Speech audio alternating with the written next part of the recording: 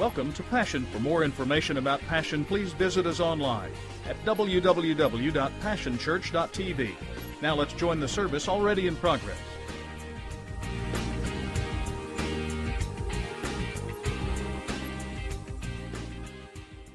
And so we've got to be on this path or this pursuit, constant pursuit of understanding. And so we began talking about what we have to understand as a body and individuals. And last week I told you that Jesus speaks very clearly. There's no room for negotiations. There's no real room for misunderstanding. He said it specifically. He talked about our mission. And then, because Jesus was the best preacher of all, he didn't just talk about our mission. He actually took part in our mission. He followed up his words with action. And so you will remember that last week what I said to you is our mission is this. It's abundantly clear. Found people should be on a mission to find people. And we've got to understand that and embrace that and actually move out in action and do that. And that's why we do the things like what we do. We're going to do an Easter egg hunt. I receive a bunch of different emails all week long from various organizations, and one of them is an organization that tries to teach churches how to grow using Easter as a pinnacle moment in the calendar year, because you do know that Easter and Christmas are two times that the unchurched will often decide to come to church just because that's what you're supposed to do. And they said 3 words that will help your church grow significantly. And they said this: Easter egg hunt. And they go on and say that you should do an Easter egg hunt after every service on your property. And they're right. It works. But that kind of conflicts with our mission. Found people, find people. We can do an Easter egg hunt on our property now. We couldn't used to do that because all we had was a parking lot, and it's not hard to find eggs on concrete. But now we got gopher holes out in the yard that we could stick them in, and some trees and all that kind of stuff. We could do that, and all your kids would have fun, and we want them to have fun at Easter. However, we have a mission. Our mission is to go find people that are not found.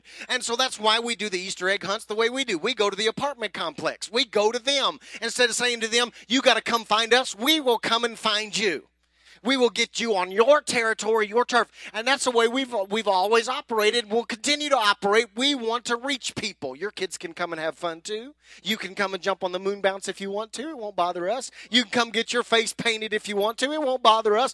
But we are on a mission. And so Jesus said, you've got to do that. So this week what I want to do is I want to go one step further and say to you that Jesus, just as he did about the first understanding, found people, find people. He talked about it, then he did it. This week, I don't want to talk to you about our mission. I want to talk to you about our mode. All right? So just hang with me. Here we go. Matthew chapter 20, beginning in verse 25, this is what Jesus said. He said, Jesus talking, you've observed how godless rulers throw their weight around, how quickly a little power goes to their heads. It's not going to be that way with you. That's a powerful statement. It's not going to be that way with you. Whoever wants to be great must become a servant. Whoever wants to be first among you must be your slave. That is what the Son of Man has done. He came to serve, not be served, and then to give away his life in exchange for the many who are held hostage. So Jesus talks about mission and says, found people, find people, but then he begins to address our mode and comes to this statement that we've got to understand as a body. And here it is in a nutshell: saved people serve people. We've got to embrace that truth. He declares that we must put others first, that our life must not be about being served, but instead we switch the table, we turn the table, and now because we've been saved, we begin to try our best to serve others and to take care of them. But Jesus didn't just stop at words. I told you that last week. It's what separates him from most of the other preachers in the world. He didn't just talk about being a servant. He actually goes one step further and puts actions to his words. And so he says this in John chapter 3, beginning in verse 4. It's not going to be on the screen for you, but I want you to listen, because now he takes what he said and he actually lives it out. In John chapter 13, verse 4, it says, so he got up from the supper table and he set aside his robe and he put on an apron. And then he poured water into a basin and he began to wash the feet of the disciples, drying them with his apron. Verse 12 through 17. Then he said, do you understand what I've done to you? You address me as teacher and master, and rightly so. That is what I am. So if I am the master and teacher and I've washed your feet, you must now wash each other's feet. I've laid down a pattern for you. What I've done, you do. I'm only pointing out the obvious. A servant is not ranked above his master. An employee doesn't give orders to the employer. If you understand what I'm telling you, act like it. And catch this phrase, and live a blessed life. I want to read that little last statement out of a different version. It says, now that you know these things, you will be blessed if you do them. Jesus models for us our mode. What we should be doing. The Son of God, the King of the universe, the greatest of the great, literally stoops down as one of his final lessons to his disciples, and he shows them in a very literal way, he shows them that saved people are called to serve people. He teaches us a very important lesson about salvation. He teaches us that when we become saved, it brings us closer to God, but it doesn't make us God. You don't understand what I'm saying. Because, see, some of us act like that once we got saved, we're too good to help anybody. And now that we're all righteous and holy and dripping with anointing, we can no longer kneel down and help anybody else. And we're too good to get our hands dirty and too holy to touch those that are afflicted. And Jesus taught us that our salvation, although it does bring us closer to God, what it should do is it should give us a heart to serve somebody else. See, he makes this incredibly powerful statement that I don't know that I ever really thought about. As I begin to read this again and I watched what Jesus did in one simple little sentence, he gives us, if you will, the very essence, the key to being blessed. How many of you want to be blessed? I want to be blessed. He doesn't say you can worship your way into being blessed. He doesn't say you can pray your way into being blessed. He doesn't do any of that. He connects our blessing with our service. He says, now that you know these things, you will be blessed if you do them. Let me say it like this to you. Jesus makes it abundantly clear that your blessing level is directly related to your level of service. We got to get this key, y'all. We all say we want to be blessed. I say, I wished he would have said, if you worship hard enough, you'll be blessed. Because how many of you know you can worship without a whole lot of sacrifice? I mean, you're not going to get to the deepest modes of worship, but you can worship without a whole lot of sacrifice. It doesn't cost some of us very much to worship. We're not in a society yet where it costs you and people persecute you because you chose to come to church this morning, right? And so I wished he would have said, worship your way into blessing. He doesn't.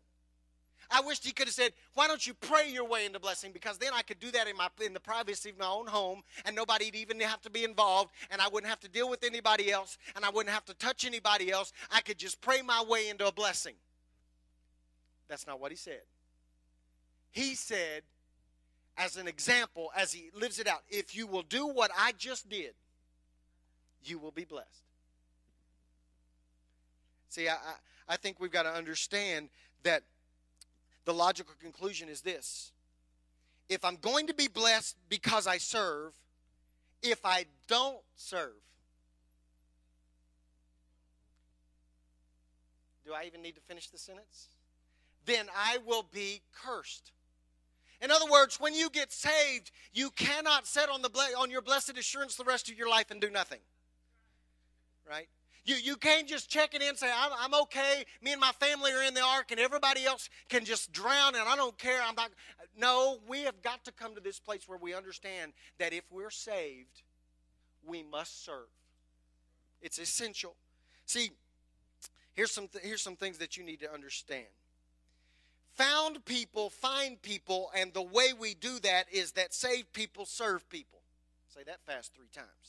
Found people find people, and the way that we find them is that saved people serve people. Let me see if I can't get your attention here. See, our world is never going to be reached by a screaming church. Now, I'm not talking about preaching volume because I get loud. I get excited, can't help it, it's just in me. All right, we're passion. We're supposed to be kind of loud. If we weren't going to be loud, we should have named ourselves like Mellow Church. But we're Passion Church, all right? Apathetic Church or something. I don't know. We're Passion Church, so we're going to be loud. In fact, when I talk to people about our church, new folks, and they say, I may come check you out, I warn them. Not to turn them off, just so they'll know. Hey, we're loud. Okay, just so you know. All right, we're loud. That's all right. That's not what I'm talking about. What we've got to understand is that a screaming church will never reach our world, but a serving church can change an entire community. Henry Ward Beecham said this. He said, compassion will cure more sins than condemnation. He's right. See, I would say it like this. Our world will not be reached by a worshiping church.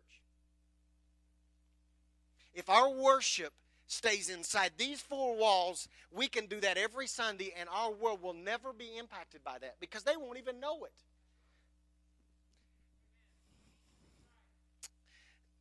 It isn't the act of worship that changes people and reaches people. It's the acts of worship. Some of y'all are going to get that, and it's going to revolutionize the way you think. It's not the act of worship. When we come together and we raise our hands and we shout and we spin and we sing and we jump, that's the act of worship. It is the acts of worship. When we walk out of this building and we reach out to people that haven't been in our worship service and we serve them, that is the acts. Those are the acts of worship that reach out and touch somebody and change their life. Our preaching, if contained in this room, will never change our world. I don't underestimate the power of God's word. We need it. I'm all for preaching. You need it to grow. You need to hear the word of God explained. You need to chew on the word of God, and it causes you to grow. But hear me this morning. If our preaching stays inside these four walls, then we never will change our world. We change our world by serving people. But the problem is that Chick-fil-A is known more for their service than we are. And you get more smiles at Walmart than you typically do in church. What's up with that? We should be the most compassionate, kind, smiling, service-oriented people in the world. And not just while we're at church. See, our mode must change. Here's the truth. The disciples who walked with Jesus face to face, they battled posturing and positioning. Do y'all remember the stories where mama shows up and says, I want you to put my two sons at the head of I want them to be right next to you. Do you remember the arguments the disciples would have? Who's going to be the greatest in the kingdom? When Jesus enters the kingdom, who's going to be the greatest? They were face to face with Jesus, and yet they battled with that concept of, I want what's mine, and I got to do me, and I got to be elevated, and this is all about me, and I got a gift, and I need to show it. And Jesus constantly had to rein them in. They constantly got caught up in diva displays. They were divas. Talent tussles. I can preach better than you can preach. I can sing better than you can preach or sing. I can. And Jesus says, you got it all wrong, guys. I'm the master. I'm the teacher. I'm higher than you. But I came to serve and not be served. See, if you have a gift, there is no doubt that you should be using it. In fact, Jesus talks about it in the New Testament. He tells a parable of the talents, and he teaches us a powerful lesson. If you don't use it, you lose it. So if you have a gift, you shouldn't be sitting on your gift and hiding your gift and burying your gift. You should be utilizing that gift, because if he gave you a gift, he is expecting you to do something with it. But it's not about your gift. Well, there's a contradiction. But that's the contradiction we've got to understand. God gifted you, but he is not interested in you making a name for yourself with your gift. Okay. That's just the way it is. It's not about your gift. It's about you utilizing your gift to make a name for him. And so if we're not careful, what happens is if we don't begin to utilize our giftings inside the body and outside the body into our communities, then what happens is we try to get glory for the wrong person. We want the glory rather than gaining glory for the master. The Bible says, don't even let your right hand know what your left hand is doing. Right? So we don't do what we do to get acclaim and to get fame, and so somebody will pat us on the back. We do what we do for Him. Because if we don't get that right, then we are doomed for power struggles, and we're doomed for runaway egos, and we're doomed to be glory grabbers. And the Bible says that God is a jealous God. He won't share His glory with anybody. And so we must begin to serve. So let me say it very plainly to you this morning. I want you to get this into your spirit. Service should be as natural for a believer as breathing. Everybody breathe. Do you need a command to breathe? I need to put you in my cell phone, like call you every morning at 8 a.m. and say, come on now, breathe. Oh, I almost forgot. Whew. I'm glad you called and reminded me. I'm glad you stood up in the pulpit and pestered me to breathe. Whew. Saved my life. Right? But that's what it usually seems to take in the body to get people to serve. And what I'm saying to you is this. We are saved, so that should instantly be translated into service. We don't serve to be saved. We serve because we are saved. And it should be a natural outflow. When we see a need, we fill it. I walk in and I see something on the floor. Well, that ain't my job. They got a janitor. Y'all looking at me crazy, but I worked in that church. There'd be stuff all over the floor. People walk right by it, step over it. No, they'll get that when they come in. That's what they're paid to do. No, if I breathe, I should serve. Oh, there's trash on the floor. Let me get that up. We see somebody pull up in the parking lot that is having a hard time getting out of their car and making it in. That's not my job. We got parking people for that. Ushers should go out there and help them. No. If we breathe, we should serve. It should be natural. No one should have to ask you or badger you into service. It should be a natural outflow of our relationship with the Lord. The concept of saved pew sitters who are parasites that always take and never give. Listen, I'm just telling you, every church has them. They come week after week, month after month, year after year, and they will bawl you out if you sit in their chair or if you sing a song they don't like, but they never give anything. And I'm not even talking about money because they don't give that either, but they don't serve. They don't have a spirit of service. That should be such a foreign concept to the body of Christ. We have been served by the greatest master of the universe. And so out of that should be birthed in us a desire to in turn serve those around us. See, I've mentioned it to you before. There's this rule in church. It's the 80-20 rule.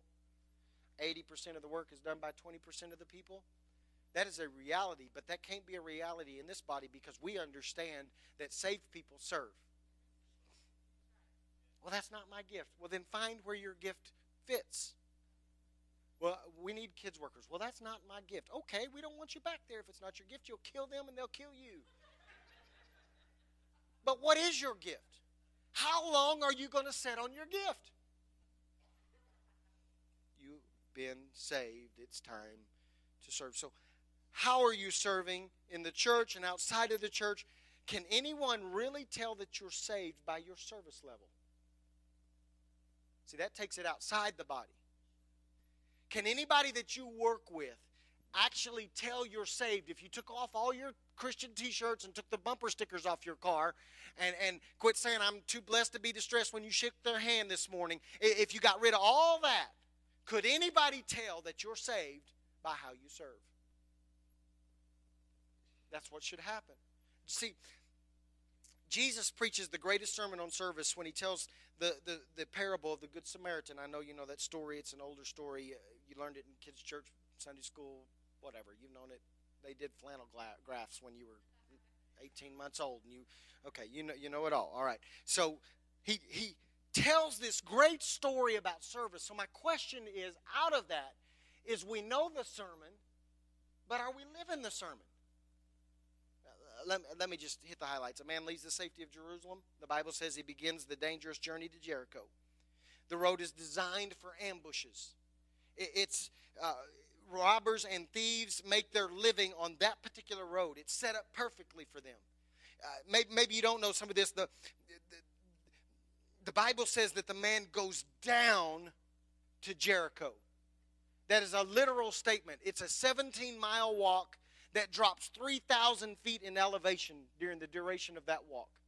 He goes down to Jericho. But it's not only a literal statement, it is a spiritual statement too. He is leaving the house of blessing to journey down to the house of cursing. Go back and read what happens in the Old Testament when Joshua and the people begin to I almost wanted to sing Joshua, is it fit the battle? How did we use fit the battle of Jericho? They walk around, they don't say anything. There's a novel idea for church people. They don't say anything for, okay, y'all didn't get that. You'll get it later. They go round and round, and then the walls fall down. And the Bible, go back and read it for yourself. The Bible says that Joshua literally curses the city. He says, woe be to any man that rebuilds this city. They will be cursed. So he's literally leaving the house of blessing, and he's journeying down to the house of cursing. And right there in a nutshell is the greatest message ever preached on the need for service, because too many of us stand by, idly by, and do nothing, and we watch people begin a journey down, and we do nothing about it. We will watch them, to their own demise, leave the house of blessing and make steps and take practical, everyday decisions, make those kind of decisions that you sit there and go, oh, that was a terrible decision. And we will watch them make their way to the city of cursing, and we won't do anything to stop them. And Jesus comes along in that story and he says, that's not how we should live. He says what we should do is when we begin to see people make that journey down, if we're religious people, we will ignore them. And if we're Pharisees, we will cross to the other side of the road and try to get away from them. But if we're saved, we go after them. And we find them and we serve them. In fact, what he says is this. He says, we expose ourselves to attack. If it was dangerous for him, it was just as dangerous for the Samaritan because he had money. Remember the story? He actually pays for him to be housed after he's attacked, right? He had money. It's dangerous for him too. So we open ourselves to exposure to attack. What I'm saying to you and what Jesus is saying to you is you got to get outside these four walls and open yourself to attack. You got to love people that nobody else loves and serve when nobody else will serve. Then he says this. He says, when we find those kind of people that are headed down, we arm ourselves with wine and oil. That sounds strikingly similar to the Holy Spirit. He's saying to us that we should be armed, that we should have the weapon of the Holy Spirit in our life. We should be anointed for service so that when we leave this place, we've worshiped and done all that, and it's all good. That's what you're supposed to do on Sunday morning. Woo! And then we leave this place, and the power of the Holy Spirit that now resides in us begins to ooze out on people that have left the house of blessing and are headed for a cursing, and we reach in and we bring healing to their life. The Holy Spirit is not so you can worship better. I said that in a Pentecostal church. I thought the Holy Spirit was about getting goosebumps. No, the Holy Spirit is so you can serve better. That's what it's all about. See, the truth is, I almost forgot, we do invest our finances. I wish you'd have skipped that part. But he took money out of his own pocket and paid for somebody that couldn't pay. That's why we sponsor little kids to play basketball. That's why we got folks coming to Financial Peace that need a breakthrough, and we're scholarshiping. That's why we reach out to people and invest in them, because we believe that God has called us to do that. That is service. So here it is. I want you to get this. We have the ability to serve people into the kingdom of God. Y'all missed it.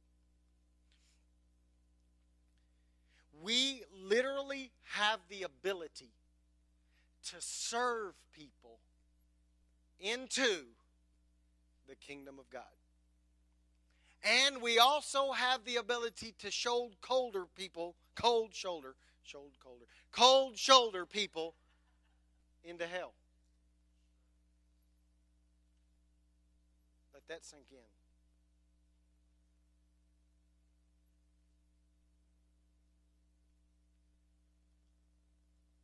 That's why it's important on Wednesday nights in 110-degree weather. Never speaking religious language. We walk into an apartment complex, set up, and give people hot dogs. Well, what's spiritual about that? That is one of the most spiritual acts you will ever be a part of, because it hurts a little bit, and it's hot, and it's nasty, and they're not thankful half the time. These little kids come up and grab like 9 hot dogs and never say thank you. And while you're doing it, you're planting a seed that will cause people to later remember, man, when I was 9 years old, this group used to come out. Who were they? Oh, church. And we serve them into the kingdom of God. Listen to this statement, and then I'll move on.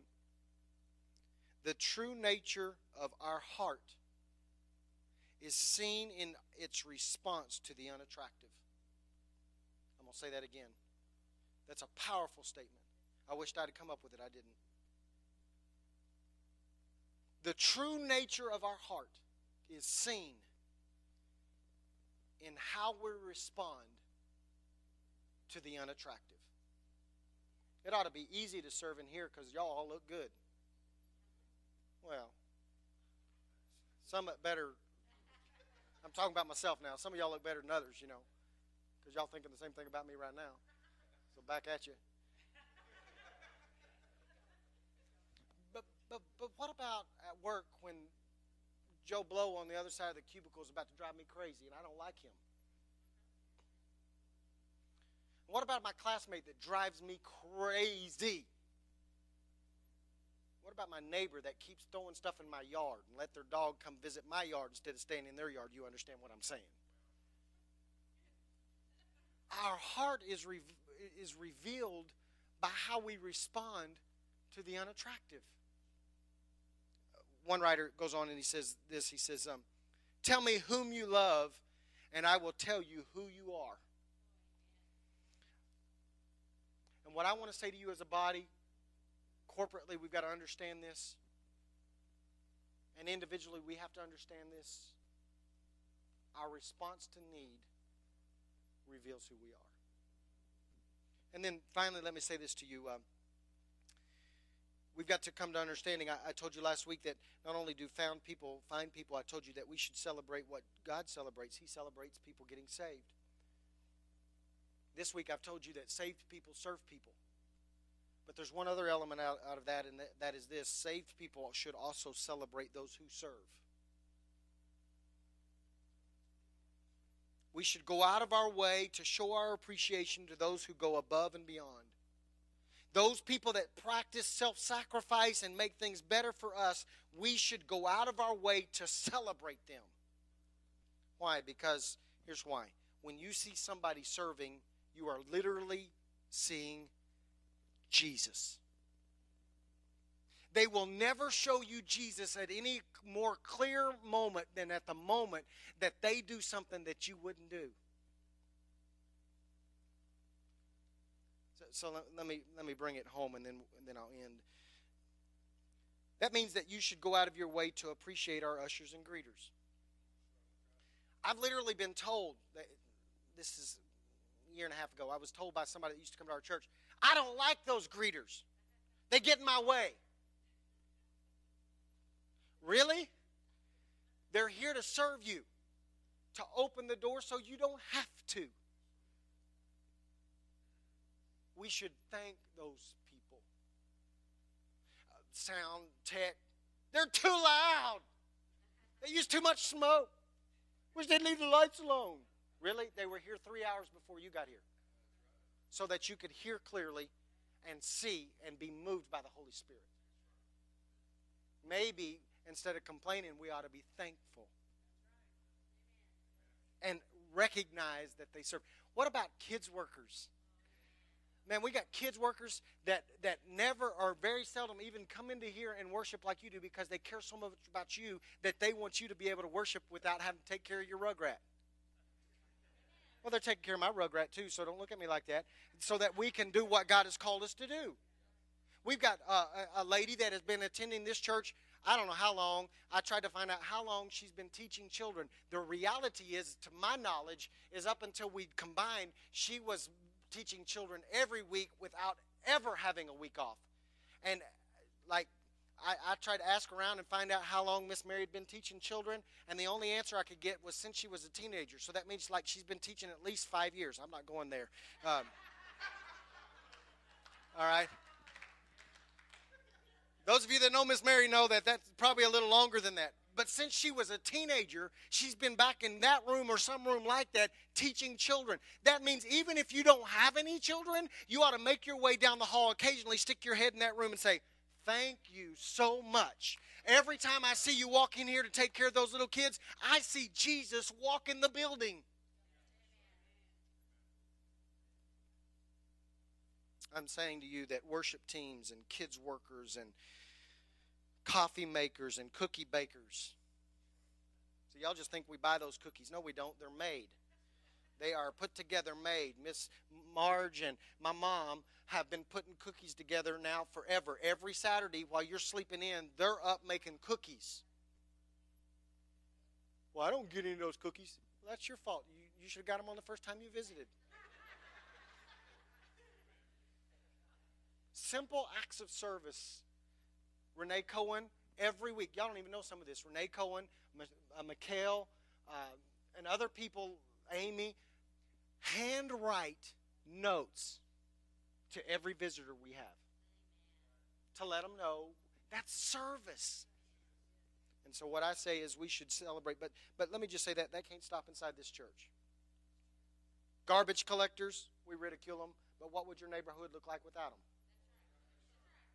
Police officers, firemen, teachers. And this one's hard. Politicians. For all their stupidity, they still help.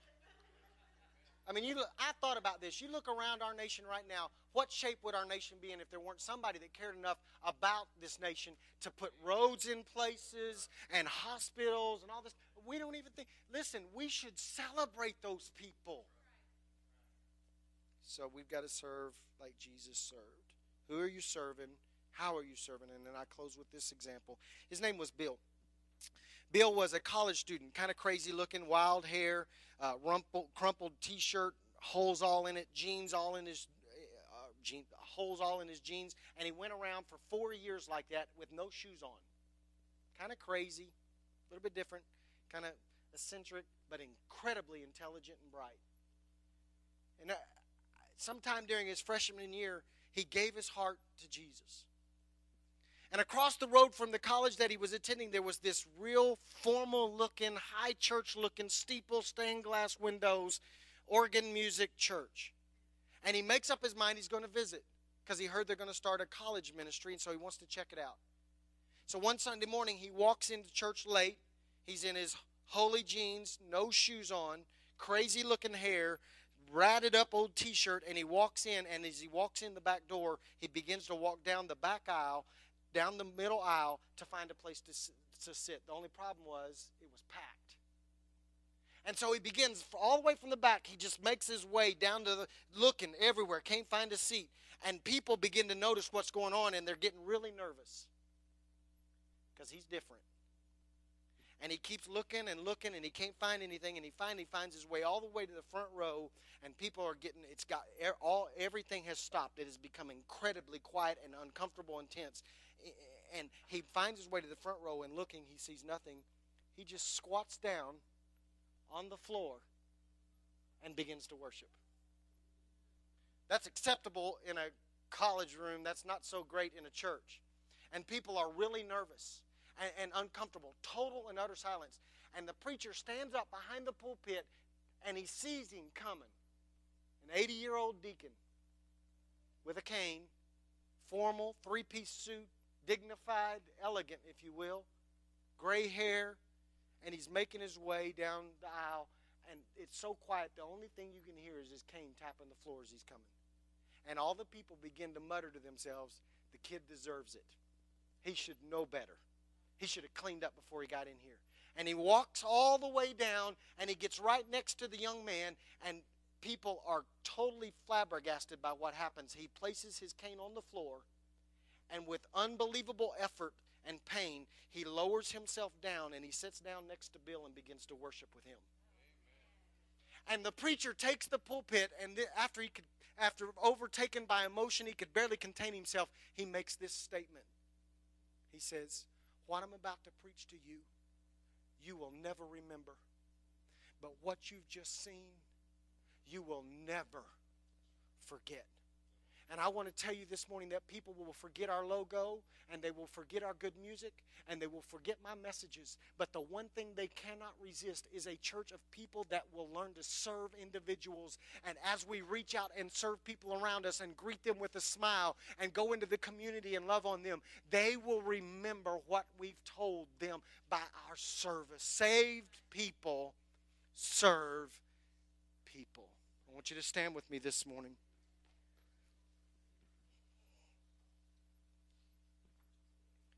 So here it is in a nutshell. How are you serving? There are places in this body you can serve, but there are a lot of places outside this body you need to serve as well. I am releasing you as saved people to find somebody you can serve into the kingdom of the Lord. Father, this morning, motivate us. Motivate us. We recognize this morning that we can't work our way into salvation. That we're already saved. But many of us are somehow we've lost compassion, and we become untouchable and satisfied with having our needs met.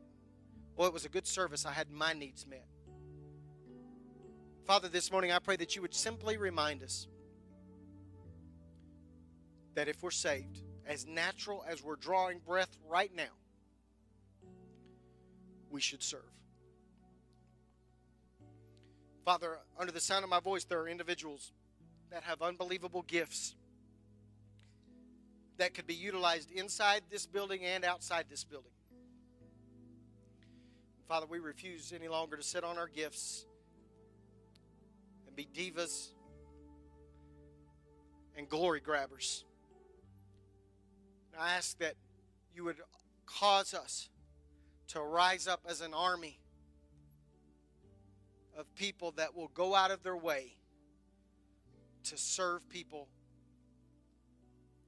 as you've shown us how to serve. And I pray, Father, we would begin to celebrate those who serve. I pray that we would become very thankful. We would literally find people that are going out of their way to not only to make our church better, but to make our lives better. And we would honor them and thank them and appreciate them. Because every time we see somebody pick up our trash, and every time we see somebody take care of our kids, every time somebody opens the door for us and says, welcome to Passion Church, and every time we see a visitor get cookies, and every time we see a police officer driving down the road, we are literally watching you. And help us to be thankful, I pray. Motivate us, I pray. In Jesus' name, help us to serve. And I'll end like this. Pastor Danny's coming. He's going to give you some instructions and receive our morning tithes and offering. And we'll say our little live with passion. But here's your assignment. As soon as we do that, I want you to find somebody whose service you so appreciate. One in here and one out of here. And write them a note, send them an email, slap them on the back. hug their neck, and express thanks for what they do. And you really want to freak somebody out outside the church, why don't you go up to somebody that served you in some way and just hug them on the neck and say, I see Jesus in you. Huh? What the? It might just start a conversation, and it might change their perspective of people that love Jesus. That's your assignment today. It's been a privilege to have you join us for this time of ministry. To find more past resources or to make a donation online, visit www.passionchurch.tv. Remember, you can't live without passion.